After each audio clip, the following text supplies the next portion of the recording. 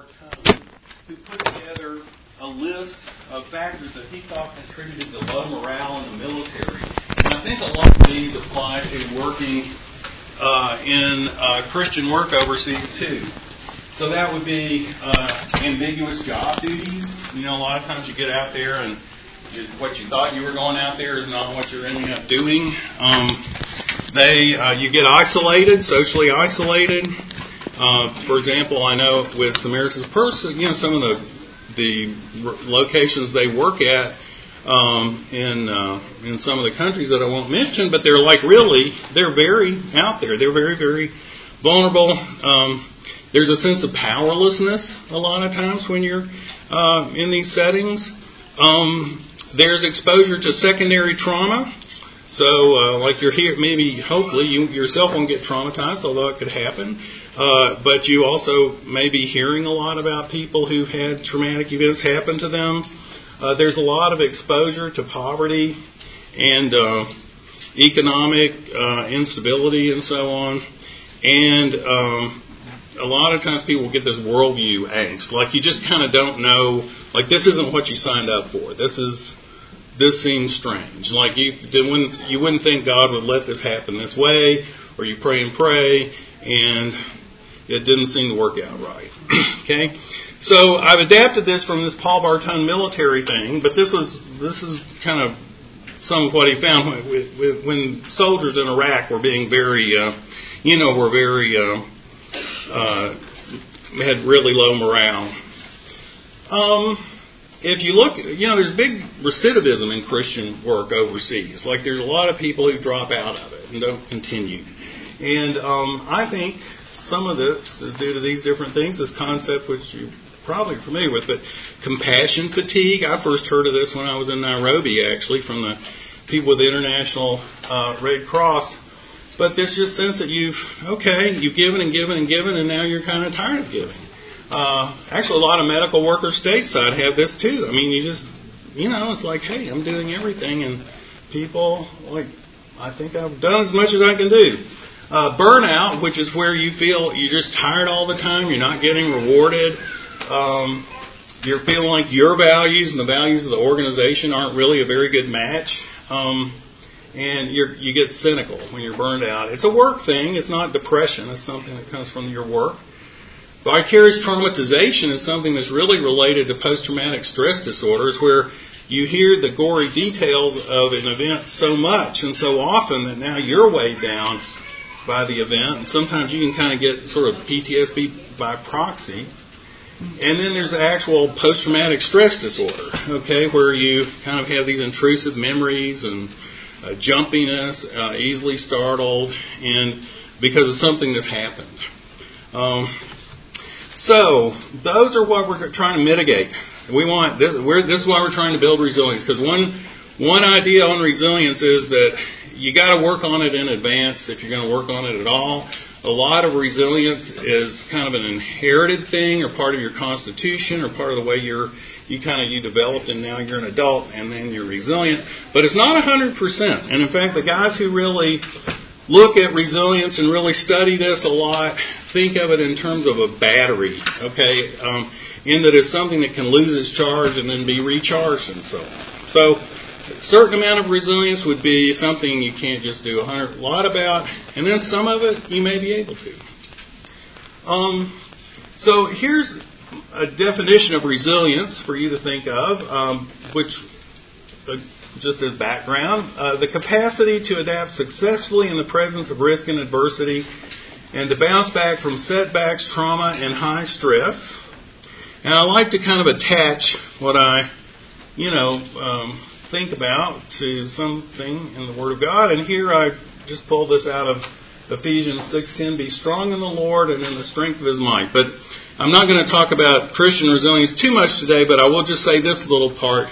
Any resilience that we have as Christians is in Christ. So it's in the Lord. So I don't want to view this as some kind of like pop psychology thing or so on. I do think resilience is a really interesting and complex phenomenon, but nothing's detached from God's universe.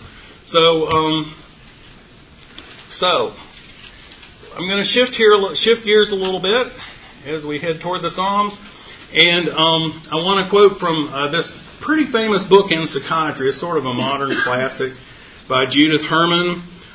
It's called Trauma and Recovery. And here she comments on one of the problems that Christians face when they've gone through some kind of traumatic event. And, you know, sometimes your employment can almost seem like a traumatic event, even though, you know, DSM would say no, okay? But anyway, traumatic events call into question basic human relationships. They breach the attachments of family, friendship, love, and community. They shatter the construction of the self that is formed and sustained in relation to others. They undermine the belief systems that give meaning to human experience. They violate the victim's faith in natural or divine order and cast the victim into a state of existential crisis. Okay? So this is Judith Herman at Harvard. I don't know what her religious background is, but she's clearly describing people who have a religious crisis or a crisis of faith after a traumatic event. And this can definitely happen to us all. Okay? Now, on the brighter side, there are 10 resilience factors, and one of these, and you can hear all about the rest of them I'm not pitching tomorrow because there may be someone good against me tomorrow, but if you want to hear more about resilience, I'll be telling you about it. But I'm going to neglect them all but one, which is religion and spirituality. Okay? And there's pretty good evidence that religion and spirituality is a contributor to people's being resilient, for people being able to bounce back. And if you think about it, it doesn't take long to figure out why that might be.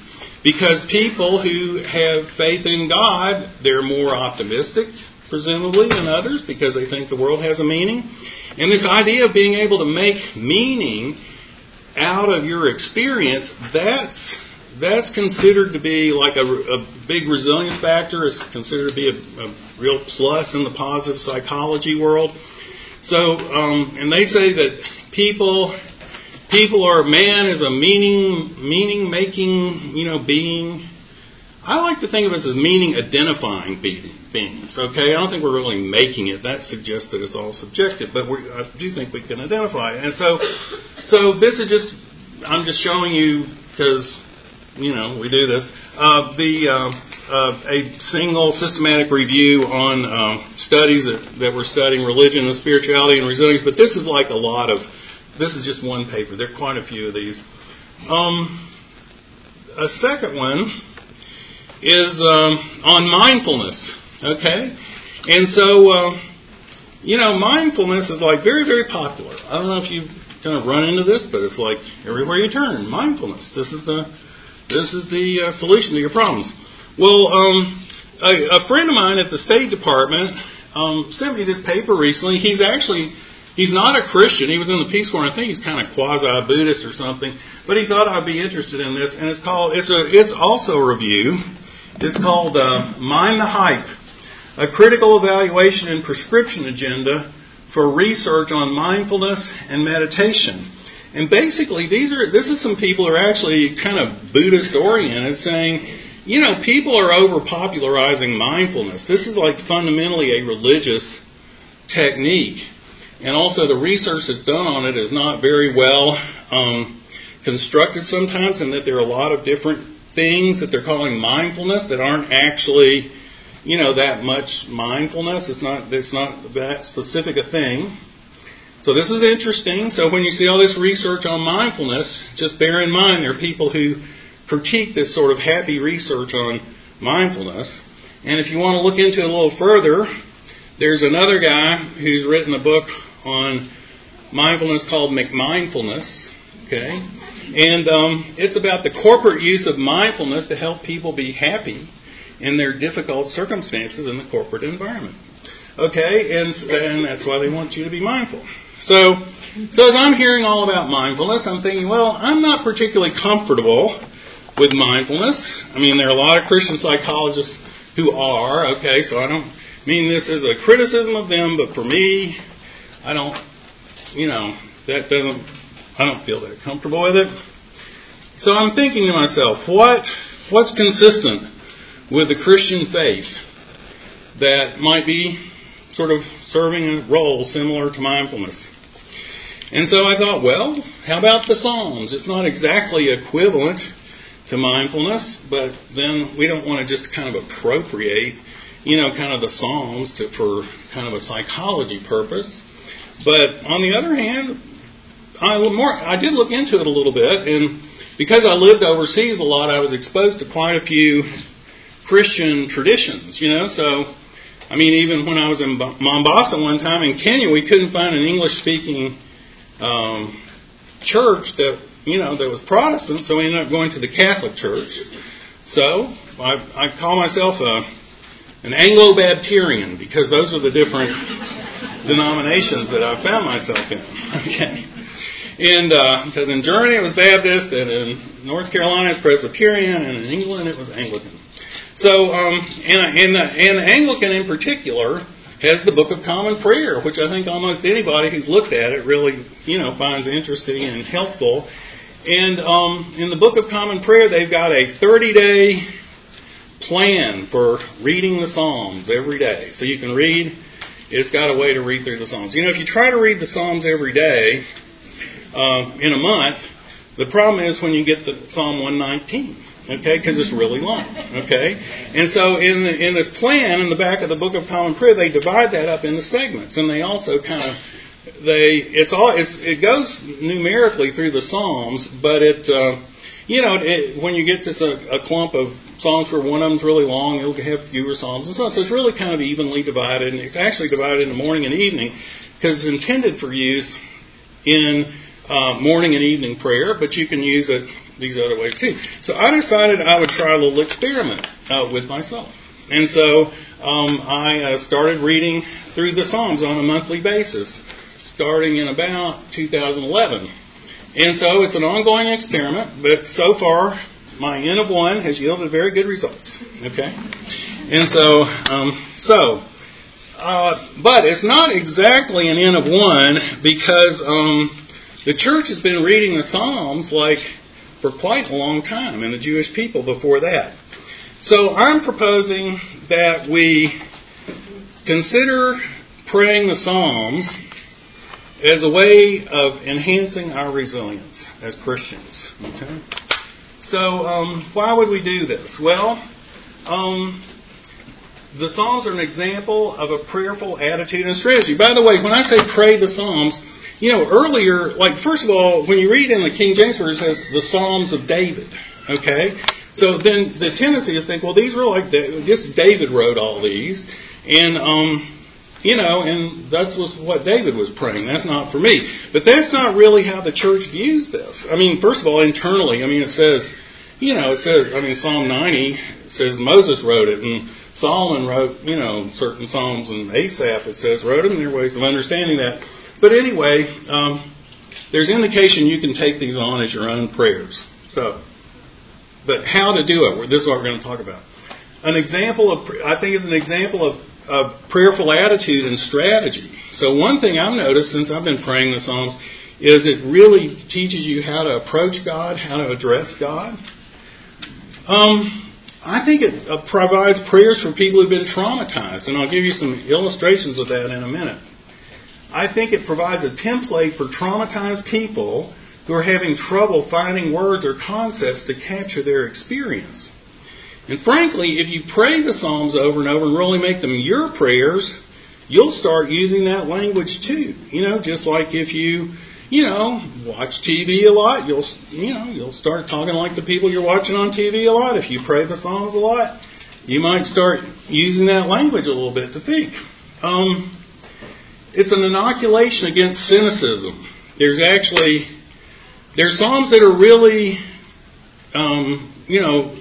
reflect sadness. There are no atheist Psalms. I can't find any atheist Psalms. Someone said, well, what about Psalm 88? If you know Psalm 88, that's like this real depressing Psalm. But even that one begins, the first verse in Psalm 88, and that's like, I don't have any friends, I'm terrible, life is terrible, everything's terrible. But it begins, O God of my salvation. Okay? So it starts off that way. It's an inoculation against cynicism. It contains a powerful theology of suffering. when you get into this. Also, if you pray these, you're going to be connecting. You're going to be saying prayers that St. Augustine prayed. You'll be saying prayers that any great Christian saint you can think of prayed. You'll be praying that exact prayer, and you'll be praying prayers that the Lord said. Okay? And clearly the New Testament writers, because they quote them all the time.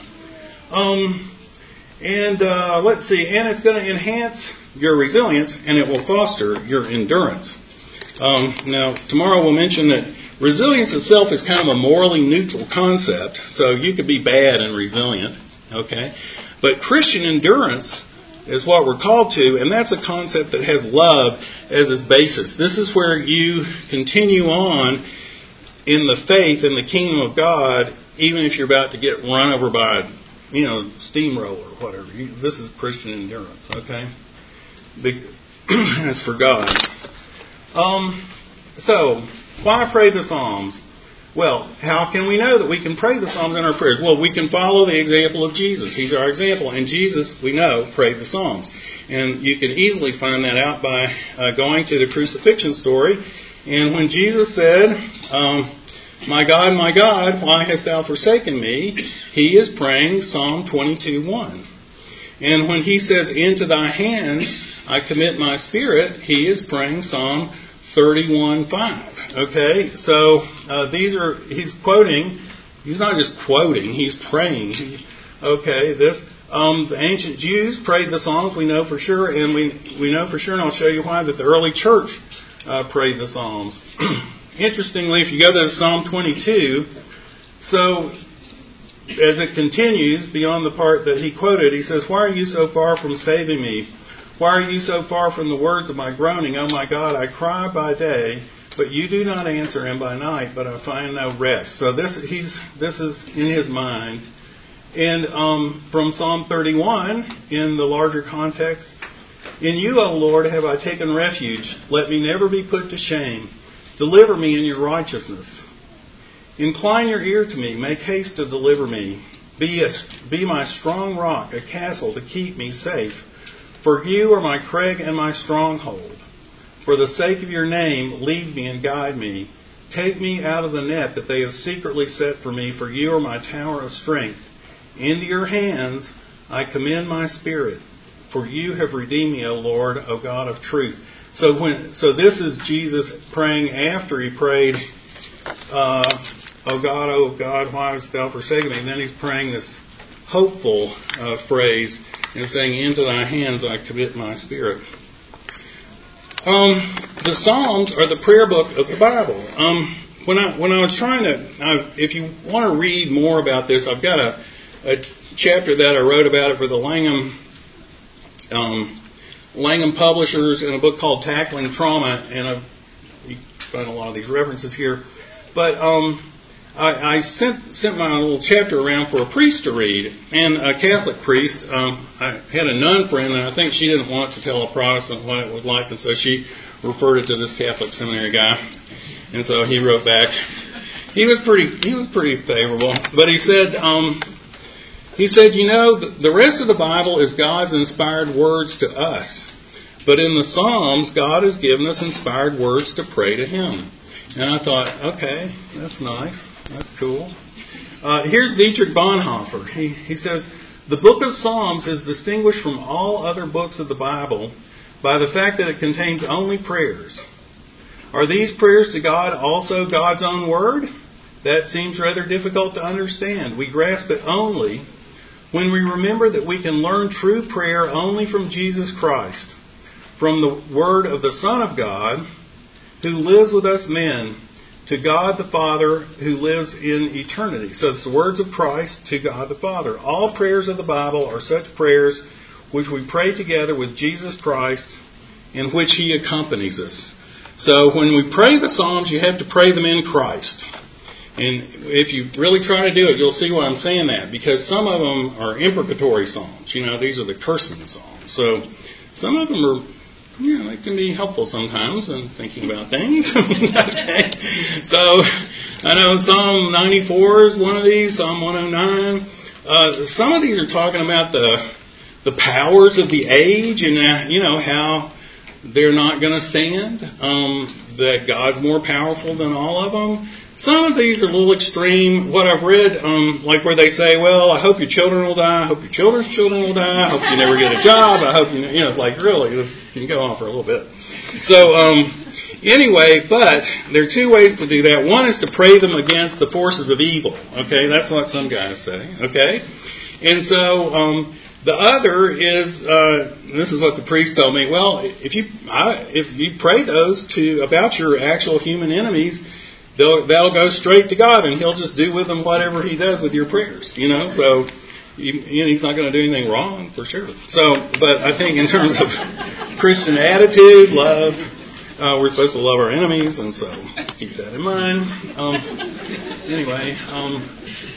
So the church prays the Psalms. Well, here's from Ambrose of Milan. So when I'm touting my Nairobi experience, but I also was posted in Frankfurt, Germany, and I used to cover Milan, Italy. We have a consulate there that has very little psychiatry business, sadly. But anyway, we went down there and we went to this old church, and there was a skeleton there, and it was the skeleton of Ambrose of Milan, who was a guy who helped St. Augustine come to Christ. But here's what Bishop Ambrose said: when other passages of Scripture are used in the church, the words are drowned in the noise of talking. So he's saying, like when they're reading Scripture in church, and this back in the day, everybody would be chattering. Okay. But when the Psalter is read, all are dumb.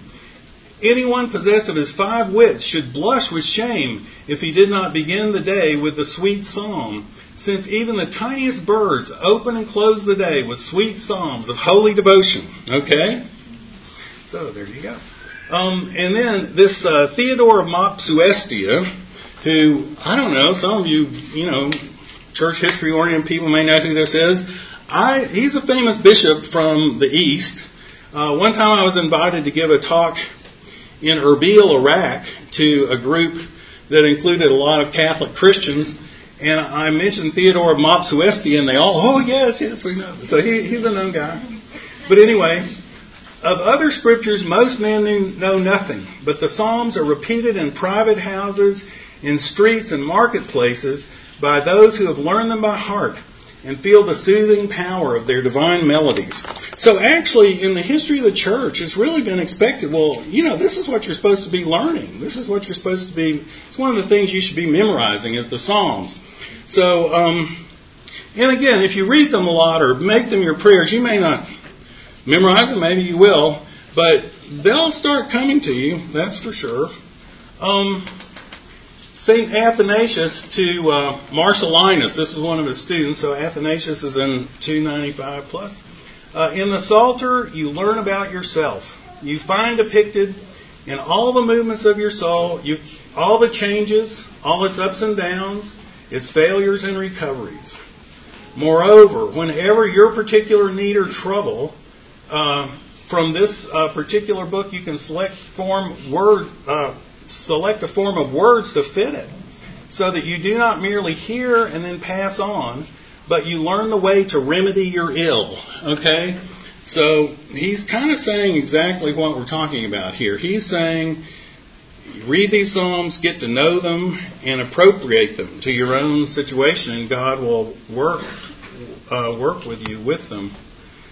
So, how can Psalms increase our resilience? This is my thought. By helping us give voice to stress and distress, by showing us a way of channeling our thoughts to God during times of distress, and by showing us how to find meaning in adversity and pointing us to a hopeful and thankful outlook.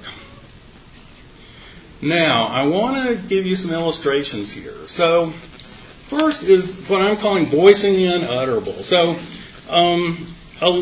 I would say, okay, if we're healthcare workers, you will probably, if you're doing any kind of serious work, there are times when things can be very, very difficult. I mean, just the situation is quite difficult. What you're facing is difficult. Someone is just in a horrible circumstance. I mean, for me in psychiatry, there are a lot of people who just can't reason very well, or maybe Christians who have got, their faith has been cast out on, or non-Christians who God's trying to reach and their faith is blocking them. Their lack of faith is blocking them. So here's from Psalm 38. because I think it's important to know if these really are God's word, God's inspired word that He's given to us to pray to Him, then when people have these experiences, when we have these experiences, or when we know people are having them, these are words we can use. So I'm like a deaf man, I do not hear. Like a mute man who does not open his mouth. I've become like a man who does not hear, and in whose mouth are no rebukes, because he just doesn't have it within him to fight back. Okay? So that's from Psalm 38. And so in Psalm 39, so here's like voicing what you just think you can't voice. I was mute and silent. I held my peace to no avail. My distress grew worse. My heart became hot within me. As I mused, the fire burned. O Lord, make me know my end, and what is the measure of my days. Okay. In Psalm 69, reproaches have broken my heart so that I am in despair. I looked for pity, but there was none, and for comforters, but I found none.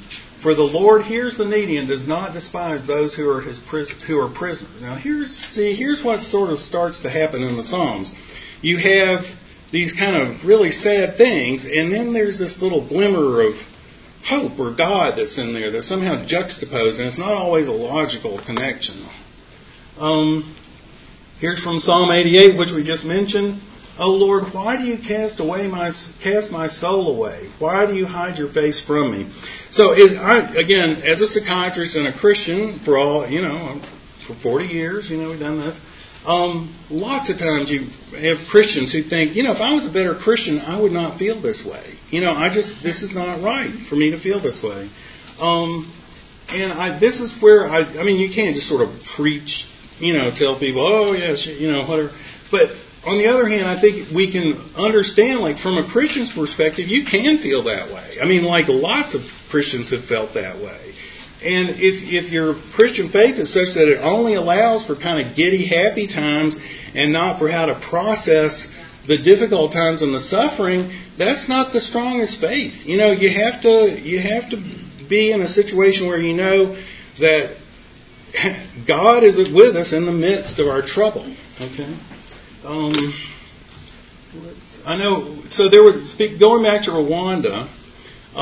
There was this woman, Jacqueline, who was working for an NGO there, and she was pregnant. She was Tutsi, and she was pregnant at the time the genocide broke out. Her husband was out of the country. She ended up running into the country and hiding. She was kind of a heavy woman. When the genocide was over, she came out of the woods from hiding, and her mother didn't recognize her because she was so thin. She was extremely skinny. For part of the time, she'd hid above like the ceiling in a house, where this kind of drop-down ceiling is. She hid. She was and people had been killed, and she could not believe what had happened in her country and how cruel people had been. And she was a very serious Christian, and her husband was a Christian. And so we were talking because I was, visiting because they provided services for Rwandese, and it's just part of the job. So I said, well, how did you get, you still a Christian? Well, yeah. Well, how did you get your faith back? Well, she said she couldn't believe. For a while, she just couldn't believe God would do such a thing. Like, how could that be? God, this just can't be. And then her husband prayed for her, she said. And then she didn't really have a very clear pathway as to why she believed again, but she did. Okay, so it just kind of came back. And that's how you find in the Psalms sometimes. It'll, go on with this kind of really sort of defeated part, and then it shifts over into speaking about the grandeur of God. And I think that's the way it works sometimes. Here's from Psalm 102. For you have taken me up and thrown me down. So if you read Psalm 102, that really sounds to me like someone has major depression, although you're not really supposed to read these things back. But for you have taken me up and thrown me down. My days are like an evening shadow. I wither away like grass. I lie awake. I'm like a lonely sparrow on the housetop. But you, O Lord, are enthroned forever, and you are remembered throughout all generations. You will rise and have pity on Zion. It is time to favor her. The appointed time has come. Of old you laid the foundation of the earth, and the heavens are the work of your hands. They will perish, but you will remain. They will all wear out like a garment. You will change them like a robe, and they will pass away. But you are the same, and your years have no end. The children of your servants shall dwell secure. Their offspring shall be established before you. So that's how Psalm 102 ends. So he starts off with this really depressive thing, and then he ends up with this reflection on the everlasting God. So presenting unacceptable feelings and thoughts to God. So these are the things that, the Christian can't really say that, right? So first, there are quite a few of these Psalms that say, "How long, O Lord?" Okay? But Psalm 13 has the most "how longs" in it. "How long, O Lord, will you forget me forever? How long will you hide your face from me? How long must I bear grief in my soul? Have sorrow in my heart all day long? How long shall my enemy prevail over me? Look, answer me, Lord my God. Give light to my eyes, lest I fall asleep in death, lest my enemies say, I've overcome him, lest my foes rejoice when they see me fail. As for me, I trust in your merciful love. Let my heart rejoice in your salvation. I will sing to the Lord who has been bountiful with me. I will sing psalms in the name of the Lord Most High." And in fact, in that letter of Athanasius to Marcellinus, he actually tells Marcellinus, you're supposed to sing the psalms. Like he says, don't just say them, sing them. I find that very interesting because I mostly don't sing them. Occasionally I do, but it's a little embarrassing. But the Grail Psalms, which I'm actually using, it's a Catholic liturgical version of the Psalms, but I like it because it's easy to understand and read. Those are intended to be sung, okay? And if you go to Anglican Evensong, they sing the Psalms. So it's a very historic Christian way to do it. And of course, a lot of the songs that we sing just in regular evangelical churches. Some of those are psalms that are set to music. A mighty fortress is our God. That's Psalm 46. It's a little bit rearranged, but anyway.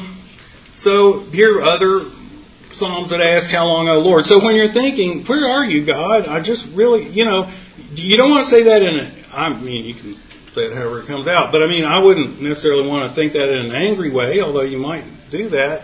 But when you're saying this, when you're frustrated, first of all, you're believing when you're asking this, and then you're doing something that is in this inspired prayer book of the Bible. The Psalms also show us how to deal with our thinking. So Psalm 42 and 43 are very helpful in that way. So Psalm 42, for those of you who are familiar with it, this is like a really beloved psalm. And St. Augustine says that back in the early church, like when you join the church at Easter time, this is the song they sang, was Psalm 42. Like the deer that yearns for running streams, so my soul is yearning for you, O my God. My soul is thirsting for God, the living God. When can I enter and appear before the face of God? My tears have become my bread by day and by night, presumably because he's, confessing and feeling repentant before the Lord. As they say to me all day long, where is your God? These things will I remember as I pour out my soul, for I would go to the place of your wondrous tent, all the way to the house of God, amid cries of gladness and thanksgiving, the throng keeping joyful festival. And then in Psalm 43, verse 2, for you are the God in whom I take refuge. And then he says, why have you rejected me? Why do I go mourning? Because of the oppression of the enemy. But then he picks up and he says, he expresses his faith in God. Send out your light and your truth. Let them lead me to your holy hill and to your dwelling. Then I will go to the altar of God, to God my exceeding joy. I think Psalm 77 shows how to build resilience through finding meaning. So I said this idea of finding meaning in adversity, that's like a big resilience concept. The ability to find meaning in adversity. So in Psalm 77 is about Israel, and then it's like asking, where's God? Because it seems not to be there. And then it changes. So, in the day of my distress, I seek the Lord. In the night, my hands are raised unwearied. My soul refuses comfort. Will the Lord reject us forever? Will He show us His favor no more? Has His mercy vanished forever? Has His promise come to an end? I said, this is what causes my grief, that the right hand of the Most High has changed. So he's really doubting whether God's really, going to help him. Then he says, I remember the deeds of the Lord. So he looks back on what God has already done, and he says, I remember your wonders of old. So he meditates on God's work. He remembers that God is holy. He remembers God's power. He remembers His faithfulness to His ancestors. So this is a big one in the Psalms. He thinks of God's power and control as demonstrated in nature. And we know nature is on the side of God's people, by the way, if you read Revelation. And he thinks about nature, about God's power in thunder, lightning, and the whirlwind. And he says in the end, your way was through the sea, your path through the mighty waters, but the trace of your steps was not seen. So he's really just saying, like, His purposes are out there, but we can't always discern them. A second one along these lines, and I'm only going to do two of these, is Psalm 44. It's a similar psalm, but this one has a big recognition in the New Testament. So it says, we have heard with our ears, O God, our fathers have told us what you did in days long ago. It was not by their sword that they won the land, nor did their arm bring them the victory. It was your right hand, your arm, and the light of your face, for you loved them. Yet for your sake we face death all day long. We are considered as sheep to be slaughtered. Awake, O Lord, why do you sleep? Rouse yourself and do not reject us forever. Why do you hide your face? Why do you forget our misery and oppression? Well, that's how Psalm 44 ends, which is a pretty downbeat note. But I said you have to read these in light of the New Testament, in light of Christ. And here's an example. So here's Paul quoting this exact psalm in Romans 8. So he says, if God is for us, who can be against us? He who did not spare His own Son, gave Him up for us all, how will He not also with Him graciously give us all things? And then, he quotes from this. He says, who shall separate us from the love of Christ? Shall tribulation or distress or persecution or famine or nakedness or sword? As it is written, for your sake we are being killed all day long. We are regarded as sheep to be slaughtered. So this is just exactly what the psalmist said, ending on this downbeat note. But Paul says, no, in all these things we're more than conquerors through Him who loved us. For I'm sure that neither death nor life, nor angels, nor rulers, nor things present, nor things to come, nor powers, nor height, nor depth, nor anything else in all creation will be able to separate us from the love of God in Christ Jesus our Lord. So Paul's like, yeah, we are, Christians. He was beheaded. I mean, lots of those early Christians had violent deaths, but at this point in God's salvation story, is clear. After the resurrection, we all know this isn't the end for us. So I'll just read this thing from P.S. Drevers. Okay, this guy I think made a good observation. When we delve deeper into what lies behind the literal sense of the words of the Psalms, we bring to light a new spiritual meaning, which is the full depth that lies buried beneath the surface of the text. So this is what we should do if we're trying to pray the Psalms, see what God has to say to us in it. This deeper, holier meaning can be discovered in the period after Christ, because in His light, the text takes on an altogether new perspective. It is the new dimension which has been added to the development of the history of redemption by the coming of Christ. When we explain the Psalms in this way, we come at once into immediate living contact with revelation. And I've really found this to be true. So this is how God can really reveal to us stuff through this thing, through this thing of reading the Psalms. So traditional directions for praying the Psalms. Let's see what we're doing. Okay. Make them your own. Okay. So let's say I've read you kind of some depressing Psalms. There are a lot of non-depressing Psalms, especially toward the end. And but when you get to these sort of things that are sort of downbeat, you don't have to pray them about yourself. Especially, not all of us are depressed, hopefully. So, but think about someone you know who's depressed. Pray that on their behalf. That can remind you of them. Pray them thoughtfully, reflecting on what is being said and how it fits your own situation. And if possible, pray them to a tune. And pray them with others. So these, I'm just telling you traditional directions for praying the Psalms. Okay. Another suggestion is to think about what it meant, and then think about what it means. Okay. So think of it in those two registers. So because at the beginning, it's very easy to skip those the kind of the top line of most Psalms, which I've read as inspired, but anyway, like where it says, like the tune of somebody written by, Asaph and whatnot. But a lot of times it'll have when Augustine wrote his iterations on the Psalms, he actually commented on those things, like he said what it meant. So you might think about that. But anyway, think about what it meant in its context back in the day, and then think about what it means for now. Like for today, because God's giving this, that's His living word He's given to us. Okay. Here's some other things. The first line, so in this kind of ancient poetry, the first line is often a clue to the content of the rest of the psalm. So that might help you kind of think about the psalm. A lot of the psalms have the so-called chiastic structure, this kind of X-type structure where it starts with something and then it goes to something in the middle and then it comes back to the thing it started with. That's the chiastic structure. So ask yourself if the psalm has that structure.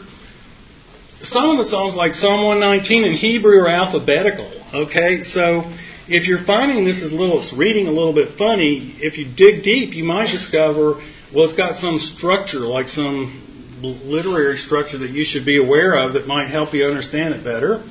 Some of them are messianic, and those can be real puzzling to pray about. Pray for yourself if you're not realizing the context. So just be sure to think of them in that context, and they're about Jesus. When they're historical, think about salvation history. So like Psalms 105 and 106 are historical psalms, but it really tells you God's got this gigantic picture that He's unfolding for humankind, and it really helps us sort of understand our place in it. When you read Israel, think about God's people. So we're God's people now. Okay, I guess depending on how you think of it, the Jews, He said He wouldn't be forsaking the Jews, but we're God's people. Okay, so when you read Israel, try to substitute, God's people for the term Israel, see if it works. And like I say, in the imprecatory psalms or the cursing psalms, try to pray those against the forces of evil. So here's an example just in Psalm 46 how the chiastic structure works. So this is a psalm. It's a great psalm. This is one I think about a lot. So God is for us a refuge and strength, an ever-present help in times of distress. So we shall not fear though the earth should rock, though the mountains quake to the heart of the sea. So these environmental catastrophes. Even though its waters rage and foam, even though the mountains be shaken by its tumult, the Lord of hosts is with us. The God of Jacob is our stronghold.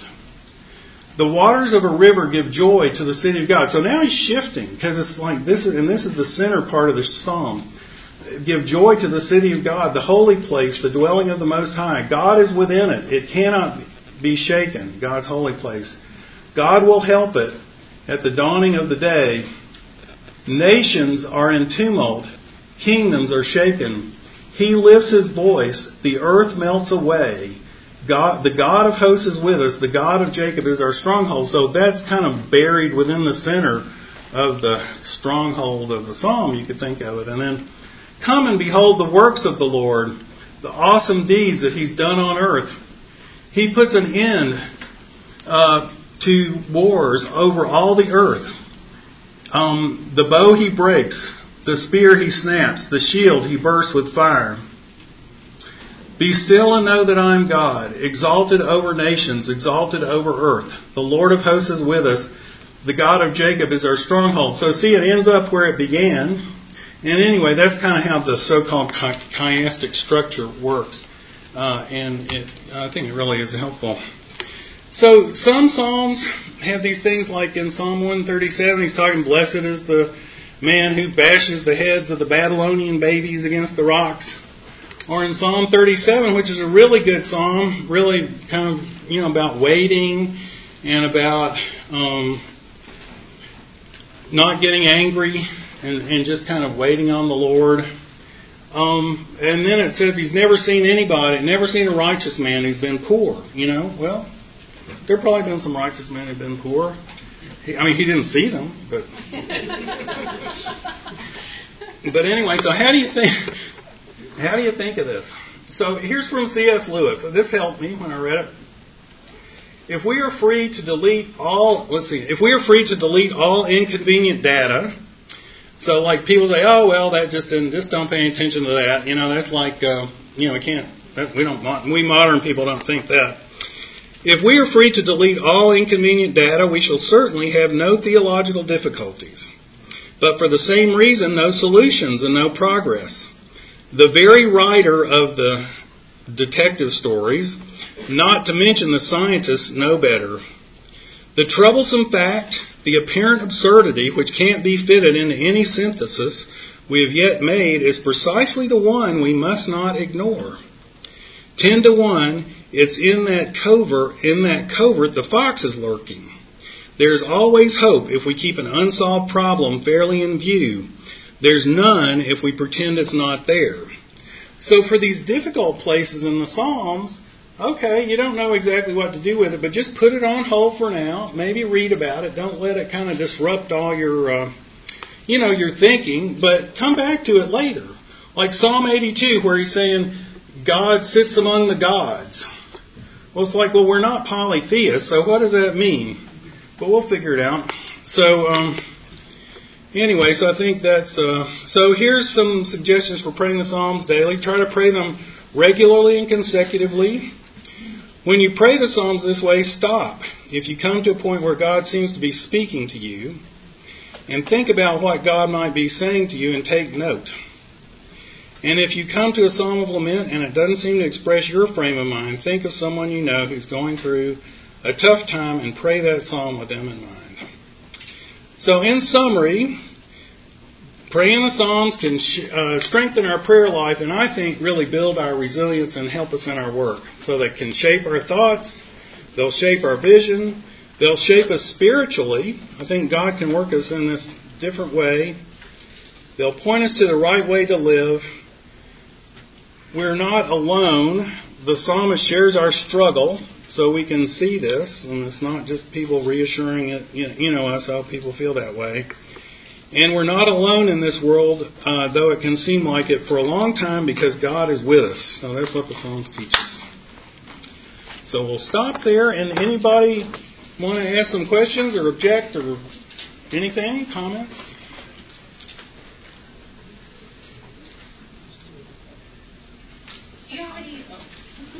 Do you have any recommendations for small group or Bible studies, how to be able to pray as a group through the Psalms?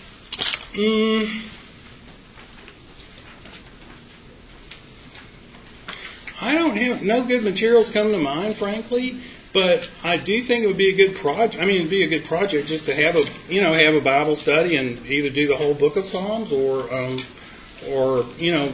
figure out the types of Psalms you want to stroke. But honestly, going through them in the order they're put together is a useful thing. And when you look at the structure of the Psalms, there are 5 books in the Psalms, and there's an internal structure to it. I'm real sure they're not in there randomly. So anyway, yeah. So yeah. Yes. I really appreciate this, Sam.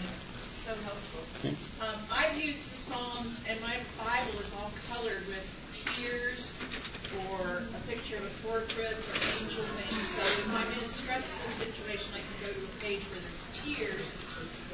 pray that if I know God is hearing my heart. Nice. Well, we may be getting kicked out. Oh, one more. Yes, another question?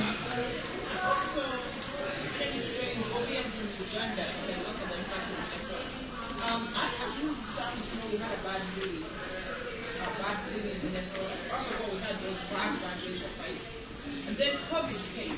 So, I'm on anesthesiologist. I had to go to work. I couldn't work from home.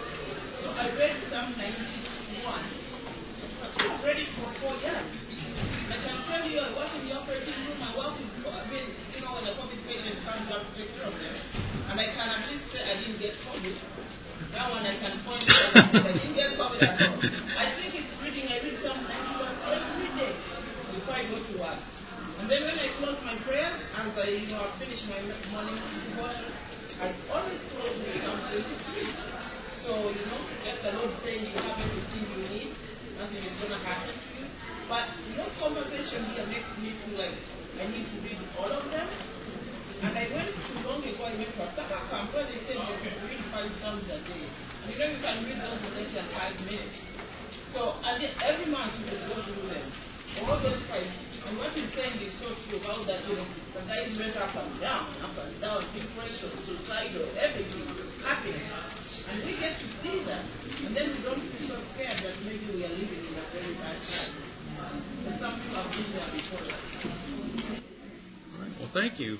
Well, if you see me around, I'm glad to talk, and thanks for coming.